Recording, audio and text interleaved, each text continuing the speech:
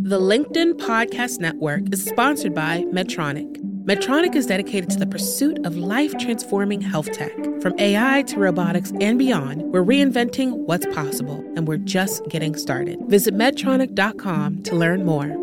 LinkedIn presents.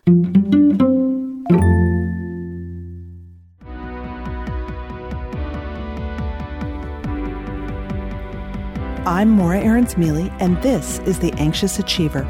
We look at stories from business leaders who've dealt with anxiety, depression, or other mental health challenges, how they fell down, how they pick themselves up, and how they hope work will change in the future.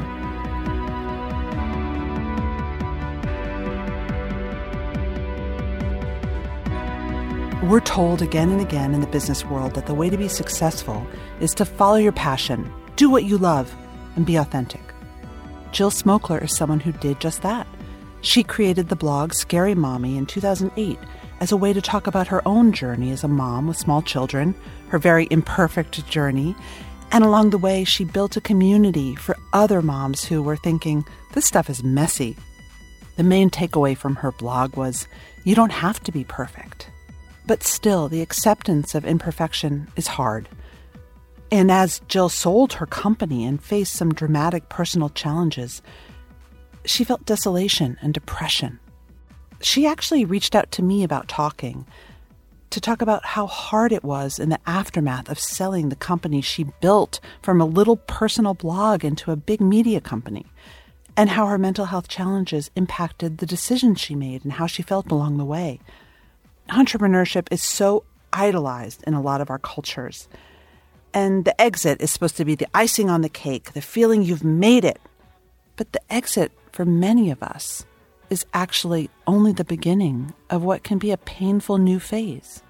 It was so hard for me to find honest conversations with founders who left their companies and really struggled afterwards with the emotional detachment, with, just their schedules, with missing coworkers, with their pride and joy no longer being that anymore. So there's not a lot of that that's talked about. It's really glamorized, and that was not my experience at all.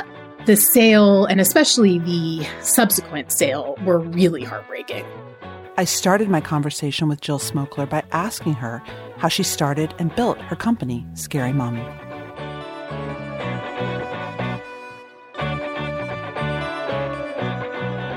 I started Scary Mommy because I was home with 3 kids I had a newborn, a 2-year-old, and a 4-year-old, and I was really just looking for some sort of project of my own. I'm a serial starter of projects, so it was really nothing new when I reached out to family and friends and was like, I'm starting a blog. Can you please follow along? It'll probably fizzle out in a couple days, but just follow along for now. And I really didn't intend for it to become anything more than an alternative to Shutterfly, albums to send out with pictures and stuff. But it really caught on quickly. And the name, although it has evolved into being this sort of, brave, authentic, say-it-all type, mama bear woman, didn't start that way at all. It started because my middle son, who was 2 at the time, was going through a stage where he was afraid of everything and prefaced everything with scary. So it was like, I can't eat that sandwich. It's scary grilled cheese. I can't go to bed. Scary bed. Scary Lily. And he referred to me as Scary Mommy when I was thinking of a name for the blog. And I was just like, that's perfect. And the URL wasn't taken, and I snagged it up. So it had very innocent beginnings in terms of the name. He still to this day will say, I think I deserve, a cut of this, that, or the other thing because I named Scary Mommy. Like, nice try. I named you and birthed you. So good luck with that. What was the trajectory of Scary Mommy? How did it grow? It felt really slow at the time. It wasn't in retrospect, but it grew from my individual blog where I was writing every day. And then I gradually started I called it the Scary Mommy Society. I'd have guest bloggers blog every Tuesday and Thursday. And in return, I would blog on their sites. That's how we did it back then. And then I graduated to sort of having more of the guest bloggers and a little less of me when I started focusing on writing books and starting a nonprofit and doing some other things. So that's when it really started to take off. And then I think the really pivotal point was when I added the confessional, which was an anonymous sort of Twitter-like entity where you could go and type in a confession. It was totally anonymous, and they ran the gamut between everything from I fed my kids mac and cheese, 3 nights in a row, to I'm standing in the closet, pulling my hair out and crying with my kids on the other side. And I don't know how I'm going to open the closet and walk out. And, the only commonality being they're so relatable in this experience called motherhood. Mm-hmm. And that really, in terms of page views and taking the site to the next level, was really what did it. And from there, things just really grew and sort of spiraled. And it got to the point where it just became too much for me to handle. Well, let's talk about that. Was there a moment when you started thinking about selling it? There were many moments. I'd say once the site was really monetized and I was able to hire a staff and I felt like they were dependent upon me, that's when it became scary to know that I had to keep up the page views to pay the bills, to pay the people. And that felt like it was too much business. I am not a business-minded person. I'm a creative person. And I felt like I sort of was at a crossroads where I could either get help and bring on, somebody in a role of partnership of some sort, or I could unload it. And I am such a control freak that for some reason, the idea of selling it entirely seemed like an easier transition than bringing on a partner, because I just couldn't imagine bringing a partner onto this project that was all the thinking is not rational. It makes no sense in retrospect. I really clearly was not thinking very wisely, but my whole life have really had trouble with partnerships. And even when I think about like elementary school and partnering up with, kids and doing projects, it always drove me crazy. So I just couldn't imagine, which doesn't make any sense that I would be put into a position where I was working for a company. I mean, no sense at all. But yeah, that's where I ended up there. So you were like, okay, I'm feeling stressed and anxious. This is a lot of pressure, but I just need to hear by it. Exactly. Yeah, really. Pretty much. I mean, I was just I had dealt with a series of health issues and mental health issues, and I was just like at the end of my rope and so burnt out. I don't think I understood what burnout was until that moment in time, but I just couldn't take it anymore. I wasn't sleeping. I was working constantly. I had a small staff, but we were so scrappy and just doing, we had this facade of being this, successful company, but it was just a couple of us who were holding everything together. I would go in and try to make some tweak in the site, and I'd mess up the HTML coding with like an extra, apostrophe, and it would bring the site down for an entire day. I just didn't know what I was doing. So yeah, the opportunity arose. I was talking to a gentleman about my third book, which was a collaboration with my community. And he was interviewing me and made an offhanded comment about being in the market for a parenting site. And I made an offhanded comment about being in the market to unload a parenting site. And things happened very quickly from there. Oh my God. Yeah, it was. I mean, at the time, I thought the timing was meant to be. Now I think the timing was very, very fast and not the smartest. But I think we make not the wisest decisions when we are exhausted and can't see the light and just need to get out of the darkness that we're in. And that's where I was. And someone comes along with a life raft. Exactly. That's exactly what it was. Were you struggling with your mental health while you ran Scary Mommy? A little bit. I've always been an anxious person, and I'd say I've always been a somewhat depressed person, but it really was after I left Scary Mommy that I felt like my mental health just came crumbling down. So you sold Scary Mommy, and how did it feel like those 2 days before you knew the paperwork was going to close? How are you feeling? The 2 days before were so exciting. Right. I mean, that felt like a really big deal. Mommy bloggers don't sell blogs, and that just felt awesome. And I couldn't wait to make the announcement. And it was at Blog Her actually when I was able to announce it. So it was just so fun and exciting, and it was awesome.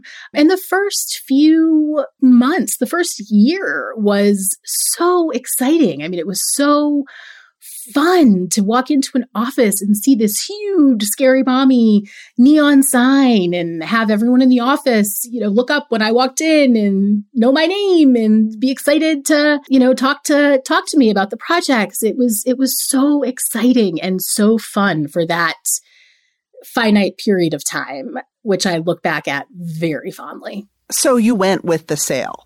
Yes. I stayed with Scary Mommy for 2 years after the sale went through. Was that an earn-out period, or was that your choice? It was, yeah. It was a year was an earn-out period, and then a year I stayed on. And I remember when the commitment originally was a year and then the 2 years, I thought, like, that's nothing. I want to be here for 10 years. I'll see the company through. When I have grandchildren, I'll be here forever. And then as the 2 years were coming to a close, it's like, how much longer do I have? I was looking at the clock just ticking down. The end was not bittersweet. I'd say it was just very bitter. Because of interpersonal stuff, or it just wasn't a fit? Like, this was your baby. I always called my company my fourth baby. I have 3 kids. Oh, me too. My fourth baby, 100%. So what happened? Yeah. I think when I first sold it, I was almost, I wouldn't say idolized, but I was put on a pedestal of having created this, and they were so excited to have bought it, and everything was glossy and exciting, and I was looked at as the resource who knew everything. And I think the more clear it became that the site could be so much better optimized for making money, my opinions became less and less important creatively. So, ad revenue started going up, and so we needed to start increasing ads and increasing page views. So with that comes subpar content and BuzzFeed type quizzes and listicles.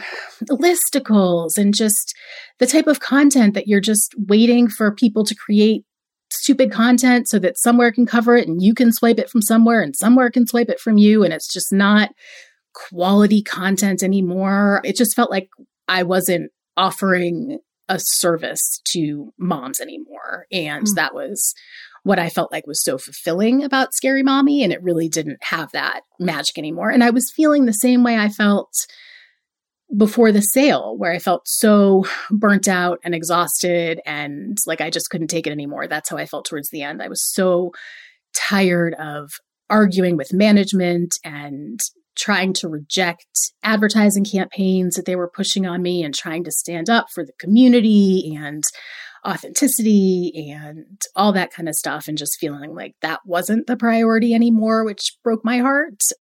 But also understanding that it was a business and it had a lot of people to support and a lot of bills to pay and an office in Chelsea. And it wasn't just me on my couch in my living room anymore. So that was reality, but it wasn't an easy reality to swallow. The LinkedIn Podcast Network is sponsored by TIAA. In the last 100 years, we've seen financial markets swing, new currencies come and go, decades of savings lost in days, all showing that a retirement plan without a guarantee, quite simply, isn't enough. So more than a retirement plan, TIAA makes you a retirement promise. a promise of a guaranteed retirement paycheck for life. A promise that pays off. Learn more at TIAA.org/promisespayoff. I was listening to you on the What Fresh Hell podcast, which I love. And you talked about also feeling like you were old at the office and that you were no longer chosen to be the spokesperson. Yes. Yes. There was definitely a shift in the, I'd say, ideal demographic for the site. When it began, it was really me and my friends and my family. So very imperfect, flawed women just trying to muddle through. And then it graduated to a more glossy Kardashian influencer angle, which I felt like was really not representative of the core purpose, of the site at all. That was tough to see. And it's hard. Like you said, it's your fourth baby. And it's hard when your fourth baby doesn't go the direction that you want them to go. It's tough. It's heartbreaking. It's heartbreaking. It is heartbreaking. So you left. I left and it felt so good to quit. I left pretty impulsively because I felt really aged out and undervalued. And it just felt really good to say, I've had enough. I am in control and I'm leaving. And then I woke up the next day and I said, what on earth did I do? I made a huge mistake. Can I just open Apple's D and go back in time? And why? No. Why? What happened? Well, I realized that my entire identity was wrapped up in Scary Mommy for the past decade. It was everything. It was all of my relationships, because I'd either brought in friends or made them. It was 10 years through the company. It was my structure. I all of a sudden had no structure. I was going to New York 2 or 3 days a week. I had no travel. I had no business calls. I had no excitement in my days. I had nothing. I just went from such excitement and stimulation to nothingness. And my marriage had ended. So I was living alone half the time. And I was just so lonely and depressed. And it hit me like a ton of bricks. And just, for 2 years, I'd say, really knocked the wind out of me and took a really long time to get put back together. And then COVID hit. So it was sort of like, just kidding. There's a little bit of a, joke for everybody for the next year or so. So you can't really get out of this. But the last year, I feel like, has finally turned a bit of a corner. And I can sort of see a future without Scary Mommy, which I couldn't at all in the year or two after. I really felt like I'm never going to have a functioning brain again. And that was my one crowning, accomplishment. And I'm just going to have to figure out some way to make a minimal salary and keep my house and pay the bills, and it'll be fine. But I really felt like my heyday was over, which is something I still struggle with. Yeah. But yes, those first few days and weeks of leaving Scary Mommy were not easy. Did you get clinically depressed? Oh, yes. You're like, yes. Oh my God. I got clinically depressed. I got diagnosed with anxiety. I got diagnosed with bipolar disorder. I went from never seeking therapy or any type of psychiatric help to needing all of the help and all of the medication and all of the resources, all of the therapy, all of the visits. I just could not do it alone. So yes, I was definitely diagnosed and definitely needed all of the help I could get to crawl out of it, and couldn't believe how difficult it was, and still can't believe how difficult it is. I had a therapy appointment yesterday and I was crying to my therapist and saying, am I ever going to feel better? am I always going to feel so depressed? And then I talked to my psychiatrist today and was telling her, yeah, I feel pretty good today. It's a good day. So it's always a roller coaster. And that just feels like the way it's going to be.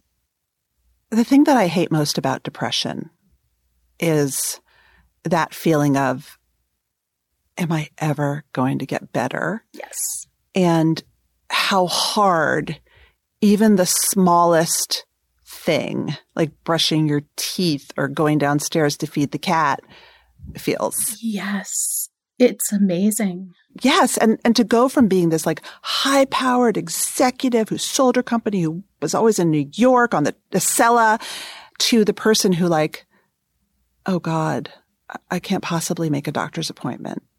That must have been really weird. It's so true. Yeah. It's so true. And it's so strange how the simplest tasks become so daunting. I mean, we're talking about to-do lists before. I would have my list of like, call the dentist, cancel Verizon, just such minimal things that I could not get myself to do, not out of laziness. I just Can't do talk to the person on the other line. I just could not rally myself to have the energy to do it. It was so difficult. Just the most menial tasks. My laundry would be just overtaking the house. Everything just felt out of control. And it's amazing when you feel better how the little things just are so little and insignificant. And when you're depressed, they just take over your life and it's impossible to function.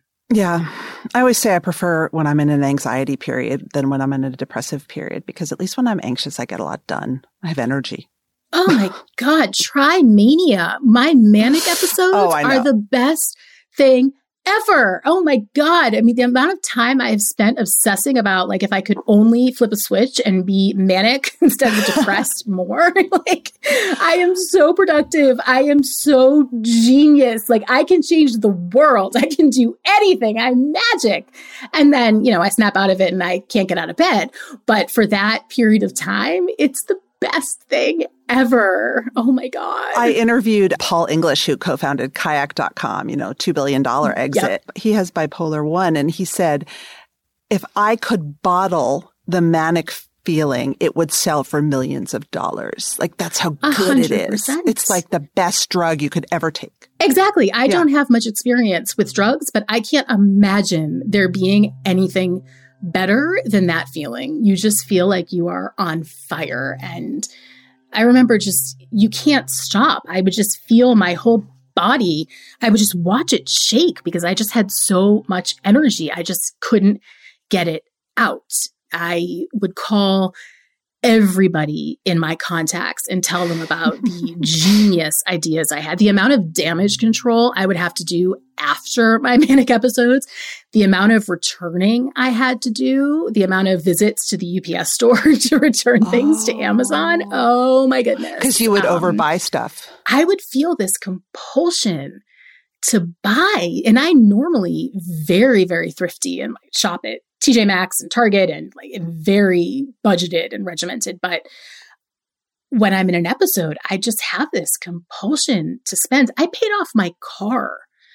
I don't have the money to pay off my car. I put it on a credit card. Wow. I just felt like I need to spend a massive amount of money and I need to do it in a very smart way. And to me, it was like, what purchase could I make that is smart? And I thought, I have like a several, $10,000 payment on my car. Like, why don't I just pay it off with my credit card? That seems really wise.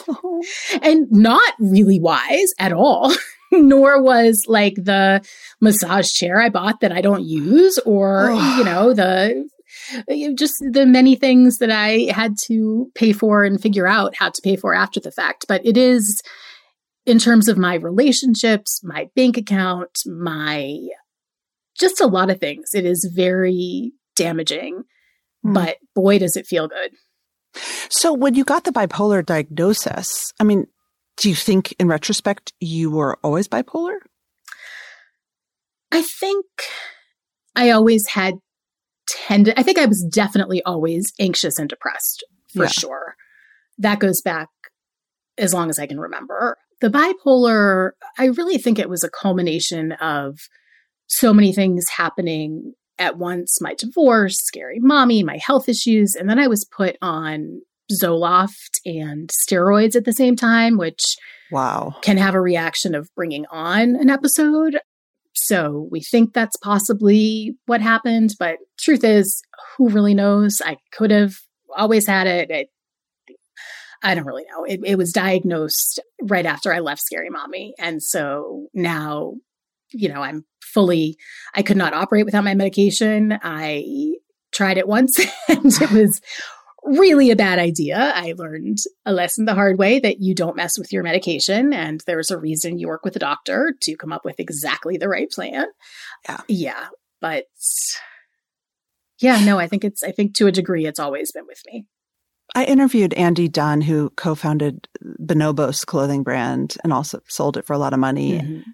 He's bipolar. And I asked him, do you think you could have still founded your company if you didn't have that hypomania? And he said, I don't know. Yep. I loved that interview. Oh, thank you. And I related to that so much because I think about all of the highs that I had in my life when I started Scary Mommy, when I was going on book tours, when I was promoting the nonprofit that was so amazing. And they were such incredible highs. And they were always followed by such incredible lows. And at the time, I just sort of thought, what goes up must come down, not really realizing that that's not the way that other people live. They don't always live so dramatically. And that really sort of looking back, I think my life was kind of a pattern of ups and downs, but never so much as after I left Scary Mommy, because that down was a year long and the ups were, it's such a shame how short-lived the manic episodes are and how in bipolar 2, it's not fair. I mean, you pay for like 2 or 3 days with a year. It's just not fair. It should be even. It should be at least, 25% or something. It's just a ripoff. I want my money back. I don't like it at all.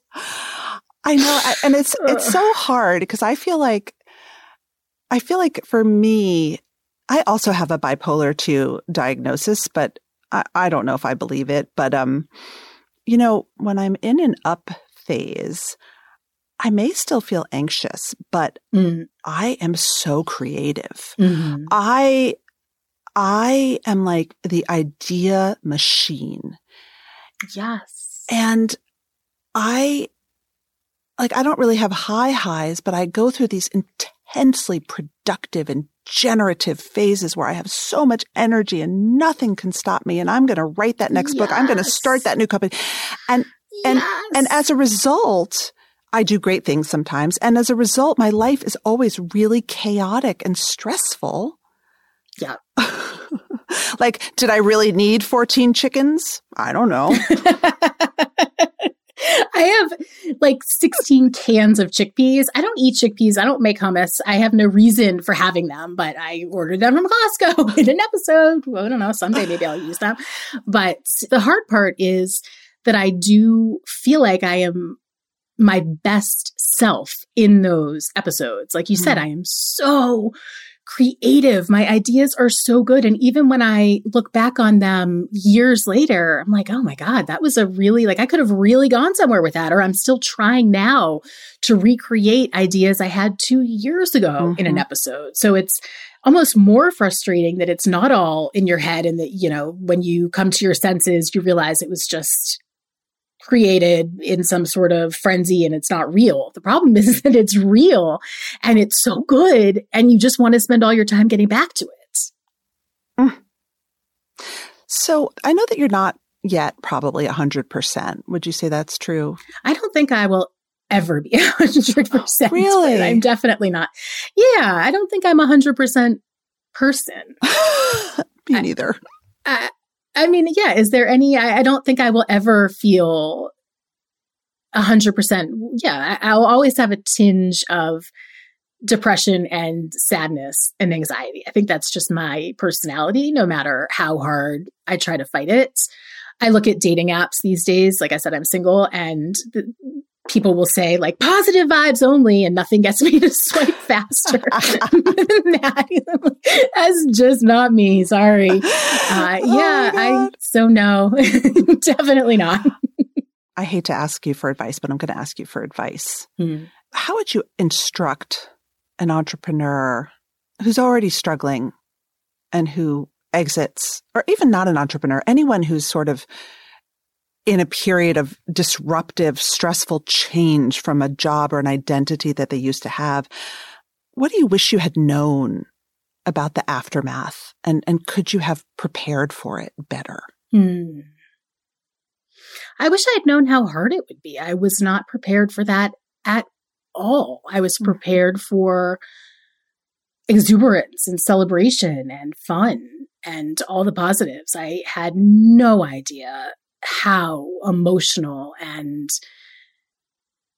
just the repercussions that I'd face. And I wish that I'd heard some of the podcasts you'd done. I wish I'd had more conversations with entrepreneurs who were disappointed in their departures. I think I would certainly tell anyone to really take care of yourself, that it's hard. So much of your identity is wrapped up into your company, and you love it, and it's your baby, and it's really hard to give up control. And I think that's what I would say after leaving the company. I think in terms of selling it, I would say definitely be open to bringing on help and realize that you can't do everything. I think that was something that I really didn't appreciate at all. I thought I knew everything about the brand. I had all of the answers, and I realized I don't have all of the answers. I have the creative side of me, and I founded this company, and I know its roots and where I'd like it to go, but I don't know the business. I don't know, strategy the right way. There's so much that I could have learned by bringing someone else on. And I definitely should have been more thoughtful and strategic about my decisions. So I would advise someone to do that. There's a lot of shoulds. Yes. Laura Mays, who we both know, who's the co-founder of Mom 2.0, which is a wonderful conference. This year at the first post-COVID conference, she said, I'm just asking everybody for grace and space. I'm trying to figure this out. And I think that's beautiful. But when you're struck with a case of the shoulds, you can only do what you can do with the information you have at the time. Exactly. And that's what I'm trying to do with my marriage and my career. And, even parenting is I did the best I could at the time. And all I can do is look forward. And I certainly learned a lot from it, and I'll take that into the next stage of my life.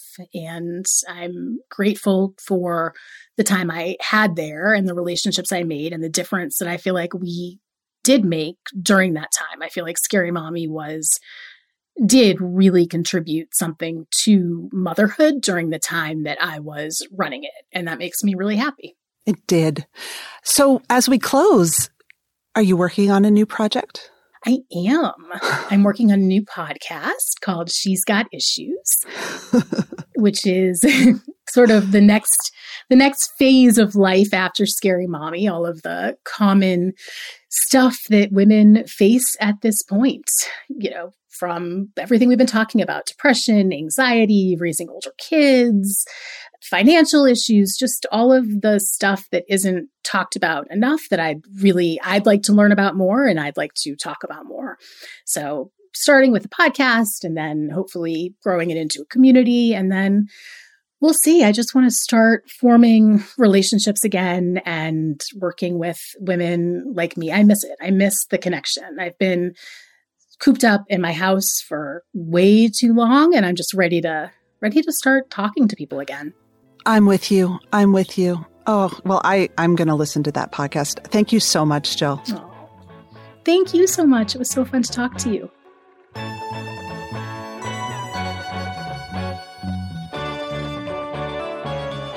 That's it for today's show. Our show is produced and edited by Mary Dew. Our assistant producer and sound engineer is Nick Krinko. Many thanks to the LinkedIn Presents family, to all of our guests for sharing their stories, and to our advertisers who bring you the show. If you love The Anxious Achiever, tell your friends. Subscribe, leave a review, follow us. You can also tweet me at Morra AM or find me on LinkedIn, where you can follow me, message me, or subscribe to my newsletter for more from the Anxious Achiever world. Thanks for listening.